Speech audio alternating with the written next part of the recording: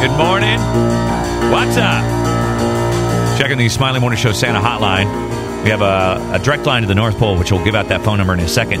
But your cute little Hoosier kids can leave messages for Santa. Let's listen. Maybe you'll hear yours.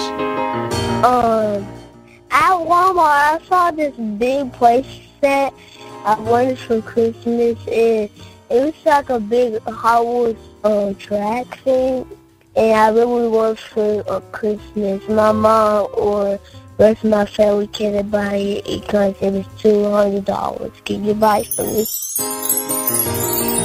that leave a message? Mm-hmm.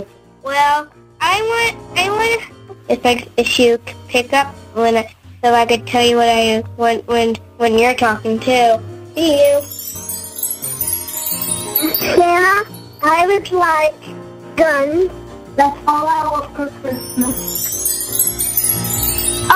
Just for my outfit. He's in my suit. I want a phone. I'm Hayden. I want a lot of blankets, a lot of guns, and blankets so I can go to the homeless. Oh. Everybody a Merry Christmas. Very nice. So cute. Uh-oh.